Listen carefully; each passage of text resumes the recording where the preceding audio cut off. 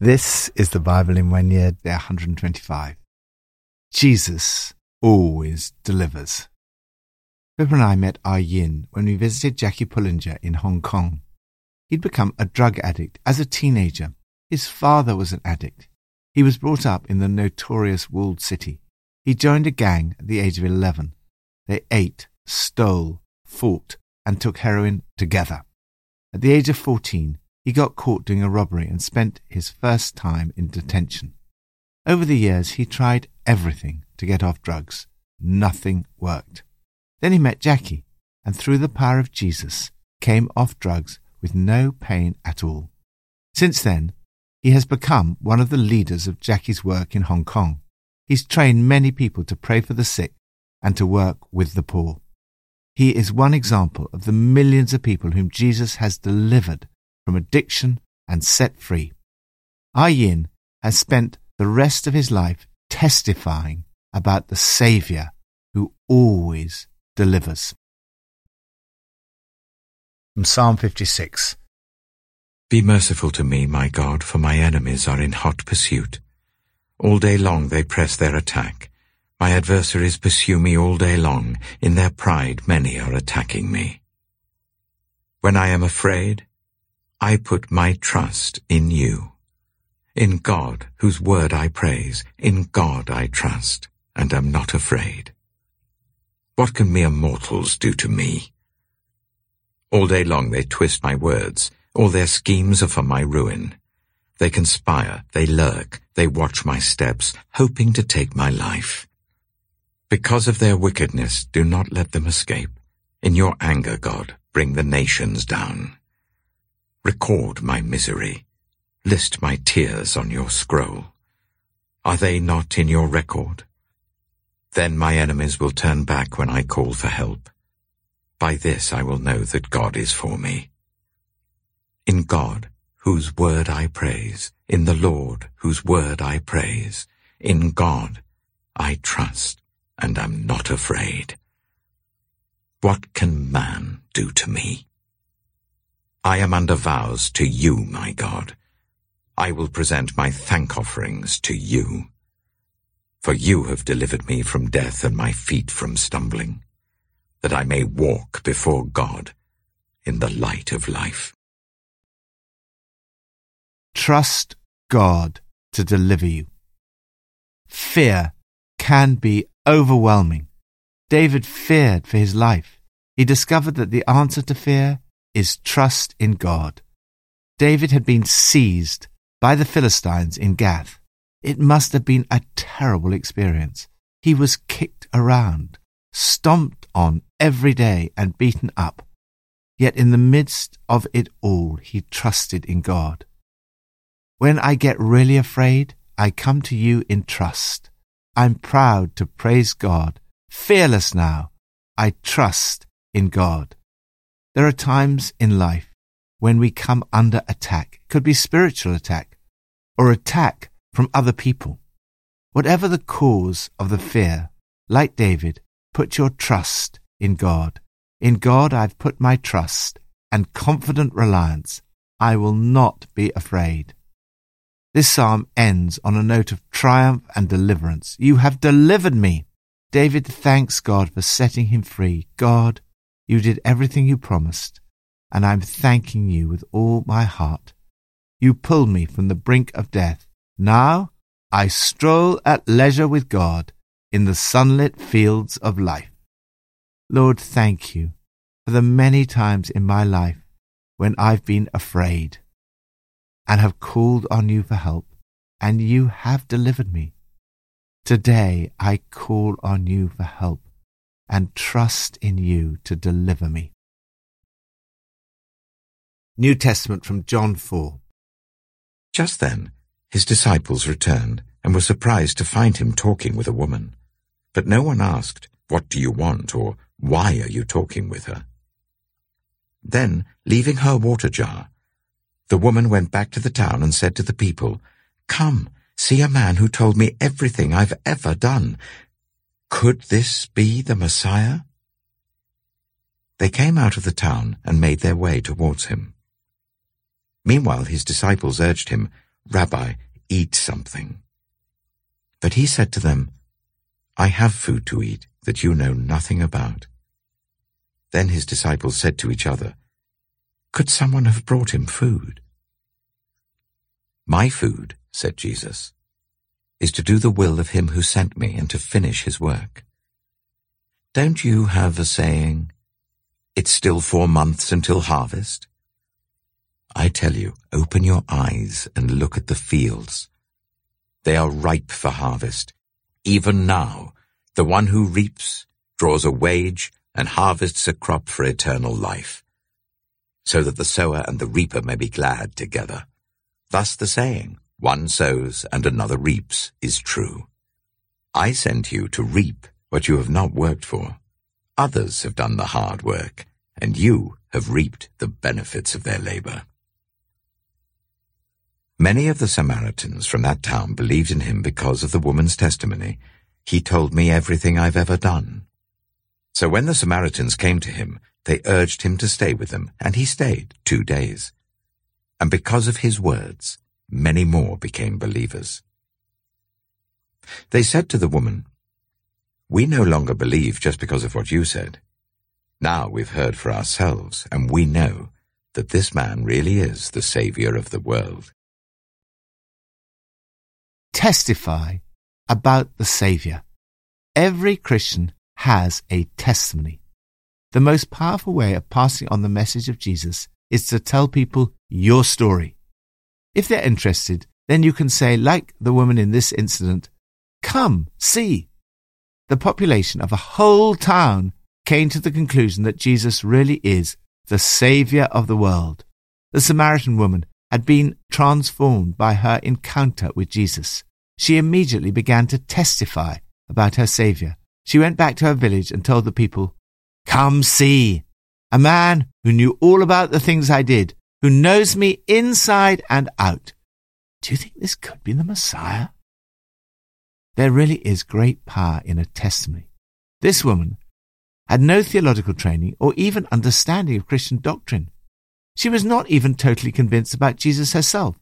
She doesn't say with great conviction, "Jesus is the Christ." Rather, she's reached a position of saying, "Could this be the Christ?" Yet she was powerfully used by God in evangelization. In this sense, she's like so many of the testimonies we hear on Alpha. People are not even sure themselves of what they've discovered, but they speak powerfully at the end of Alpha when they give their testimonies and often bring their friends to the next course. All they know is that Jesus has revealed himself in some way to them. They've experienced some kind of deliverance from the empty way of life. They say to their friends, "Come, see." Many of the Samaritans from that town believed in him because of the woman's testimony. Jesus had changed her life. The waters of life were pouring out of her as Jesus had promised. The people were amazed and astonished by her transformation. They came and saw, and because of Jesus' words, many more became believers. They said to the woman, "We no longer believe just because of what you said. Now we've heard for ourselves, and we know that this man really is the Savior of the world." The teaching of Jesus and the testimony about Jesus both powerfully point to his identity as Savior of the world. He said, "My food is to do the will of him who sent me."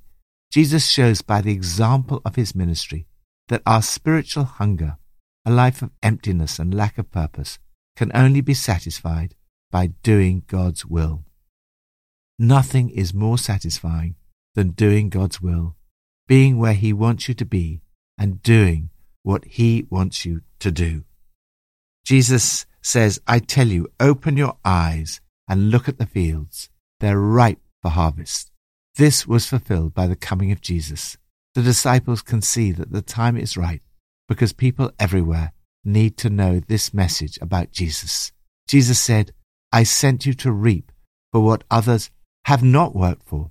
Others have done the hard work, and you have reaped the benefits of their labor." This, of course, originally applied to the coming of Jesus. However, again, it is fulfilled at a different level in many ways. For example, I feel that we are reaping now as a local church, and also with Alpha, what others have sown. For many years, people have prayed for an outpouring of the Holy Spirit at HTB. Many worked hard at developing Alpha. We are reaping what others have sown. Now we must sow so that others can reap. Lord, I pray that you would use my testimony so that many others may believe in you. Old Testament, from Judges 2 and 3. After Joshua had dismissed the Israelites, they went to take possession of the land, each to their own inheritance. The people served the Lord throughout the lifetime of Joshua and of the elders who outlived him and who had seen all the great things the Lord had done for Israel. Joshua, son of Nun, the servant of the Lord, died at the age of 110, and they buried him in the land of his inheritance, at Timnath-Heres, in the hill country of Ephraim, north of Mount Gaash. After that whole generation had been gathered to their ancestors, another generation grew up, who knew neither the Lord nor what he had done for Israel. Then the Israelites did evil in the eyes of the Lord, and served the Baals. They forsook the Lord, the God of their ancestors, who had brought them up out of Egypt. They followed and worshipped various gods of the peoples around them. They aroused the Lord's anger, because they forsook him and served Baal and the Ashtoreths. In his anger against Israel, the Lord gave them into the hands of raiders who plundered them. He sold them into the hands of their enemies all around, whom they were no longer able to resist. Whenever Israel went out to fight, the hand of the Lord was against them to defeat them, just as he had sworn to them. They were in great distress. Then the Lord raised up judges, who saved them out of the hands of these raiders. Yet they would not listen to their judges, but prostituted themselves to other gods and worshipped them. They quickly turned from the ways of their ancestors, who had been obedient to the Lord's commands. Whenever the Lord raised up a judge for them, he was with the judge and saved them out of the hands of their enemies, as long as the judge lived. For the Lord relented because of their groaning under those who oppressed and afflicted them. But when the judge died, the people returned to ways even more corrupt than those of their ancestors, following other gods and serving and worshipping them. They refused to give up their evil practices and stubborn ways. Therefore the Lord was very angry with Israel, and said, "Because this nation has violated the covenant I ordained for their ancestors and has not listened to me, I will no longer drive out before them any of the nations Joshua left when he died. I will use them to test Israel, and see whether they will keep the way of the Lord and walk in it as their ancestors did." The Lord had allowed those nations to remain. He did not drive them out at once by giving them into the hands of Joshua. Judges chapter 3. These are the nations the Lord left to test all those Israelites who had not experienced any of the wars in Canaan. He did this only to teach warfare to the descendants of the Israelites who had not had previous battle experience. The 5 rulers of the Philistines, all the Canaanites, the Sidonians, and the Hivites living in the Lebanon mountains from Mount Baal Hermon to Lebo Hamath. They were left to test the Israelites, to see whether they would obey the Lord's commands which he had given their ancestors through Moses. The Israelites lived among the Canaanites, Hittites, Amorites, Perizzites, Hivites, and Jebusites. They took their daughters in marriage and gave their own daughters to their sons, and served their gods. The Israelites did evil in the eyes of the Lord. They forgot the Lord their God, and served the Baals and the Asherahs. The anger of the Lord burned against Israel, so that he sold them into the hands of Cushan-Rishathaim, king of Aram-Naharaim, to whom the Israelites were subject for 8 years. But when they cried out to the Lord, he raised up for them a deliverer, Othniel, son of Kenaz, Caleb's younger brother, who saved them. The Spirit of the Lord came on him, so that he became Israel's judge and went to war. The Lord gave Cushan-Rishathaim, king of Aram, into the hands of Othniel, who overpowered him. So the land had peace for 40 years, until Othniel, son of Kenaz, died. Again, the Israelites did evil in the eyes of the Lord, and because they did this evil, the Lord gave Eglon, king of Moab, power over Israel. Getting the Ammonites and the Amalekites to join him, Eglon came and attacked Israel, and they took possession of the city of palms. The Israelites were subject to Eglon, king of Moab, for 18 years. Again the Israelites cried out to the Lord, and he gave them a deliverer, Ehud, a left-handed man, the son of Gera the Benjaminite. The Israelites sent him with tribute to Eglon, king of Moab. Now Ehud had made a double-edged sword about a cubit long, which he strapped to his right thigh under his clothing. He presented the tribute to Eglon, king of Moab, who was a very fat man. After Ehud had presented the tribute, he sent on their way those who had carried it. But on reaching the stone images near Gilgal, he himself went back to Eglon and said, "Your Majesty, I have a secret message for you." The king said to his attendants, "Leave us," and they all left. Ehud then approached him while he was sitting alone in the upper room of his palace and said, "I have a message from God for you." As the king rose from his seat, Ehud reached with his left hand, drew the sword from his right thigh and plunged it into the king's belly. Even the handle sank in after the blade, and his bowels discharged. Ehud did not pull the sword out, and the fat closed in over it. Then Ehud went out to the porch. He shut the doors of the upper room behind him and locked them. After he had gone, the servants came and found the doors of the upper room locked. They said, "He must be relieving himself in the inner room of the palace." They waited to the point of embarrassment, but when he did not open the doors of the room, they took a key and unlocked them. There they saw their lord fallen to the floor, dead. While they waited, Ehud got away. He passed by the stone images and escaped to Seirah. When he arrived there, he blew a trumpet in the hill country of Ephraim, and the Israelites went down with him from the hills, with him leading them. "Follow me," he ordered, "for the Lord has given Moab your enemy into your hands." So they followed him down and took possession of the fords of the Jordan that led to Moab. They allowed no one to cross over. At that time, they struck down about 10,000 Moabites, all vigorous and strong. Not one escaped. That day, Moab was made subject to Israel, and the land had peace for 80 years. After Ehud came Shamgar, son of Anath, who struck down 600 Philistines with an ox goad. He too saved Israel. Thank God for leaders who deliver. Have you ever found your faith being tested? COVID-19, challenges at work, difficult relationships, temptations, health issues. These are all tests. The people of God are often tested. What matters is how you respond in times of testing. We see in this passage a recurring pattern that runs throughout the book of Judges. First, disobedience. Another generation grew up who knew neither the Lord nor what he'd done for Israel. They forsook the Lord. They followed and worshipped various gods of the people around them. Second, disaster. God's response was to allow disaster so that they might turn back to him. The Lord handed them over. He sold them to their enemies. Third, distress. This understandably left the people in great distress. Fourth, deliverance.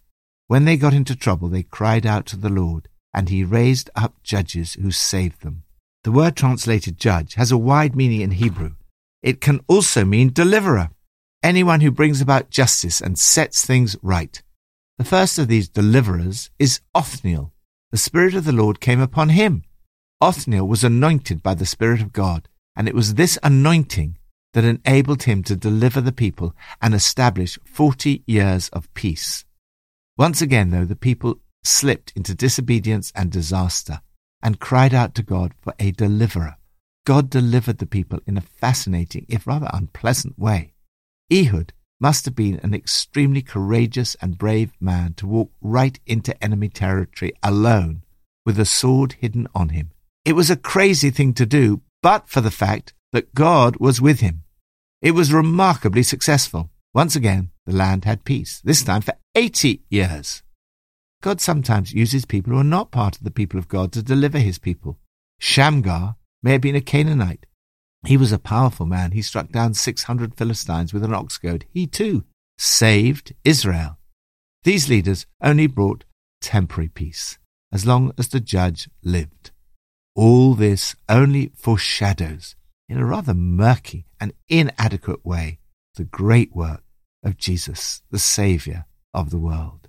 Jesus is the great deliverer. Through his death and resurrection, he has delivered you. He is your Saviour. The Holy Spirit now lives within you. He gives you power and wisdom so that you too can make a difference with your life. Lord, today I cry out to you for deliverance from all the difficulties, troubles, and fears that I face today. I praise and thank you for your great deliverance through my Saviour, Jesus Christ. Pippa adds, in Judges 3 verse 15, it says that God gave them a deliverer, Ehud, a left-handed man. I'm left-handed, so I feel rather affirmed. I have tried to work out the advantage of being left-handed in this story, how the manoeuvre would have worked when Ehud reached his left hand and drew the sword out of his right thigh and plunged it into the king's belly. It's slightly revolting to read how the sword disappeared completely into the king's enormous belly and kills him. However, the result was 80 years of peace, which must have been good.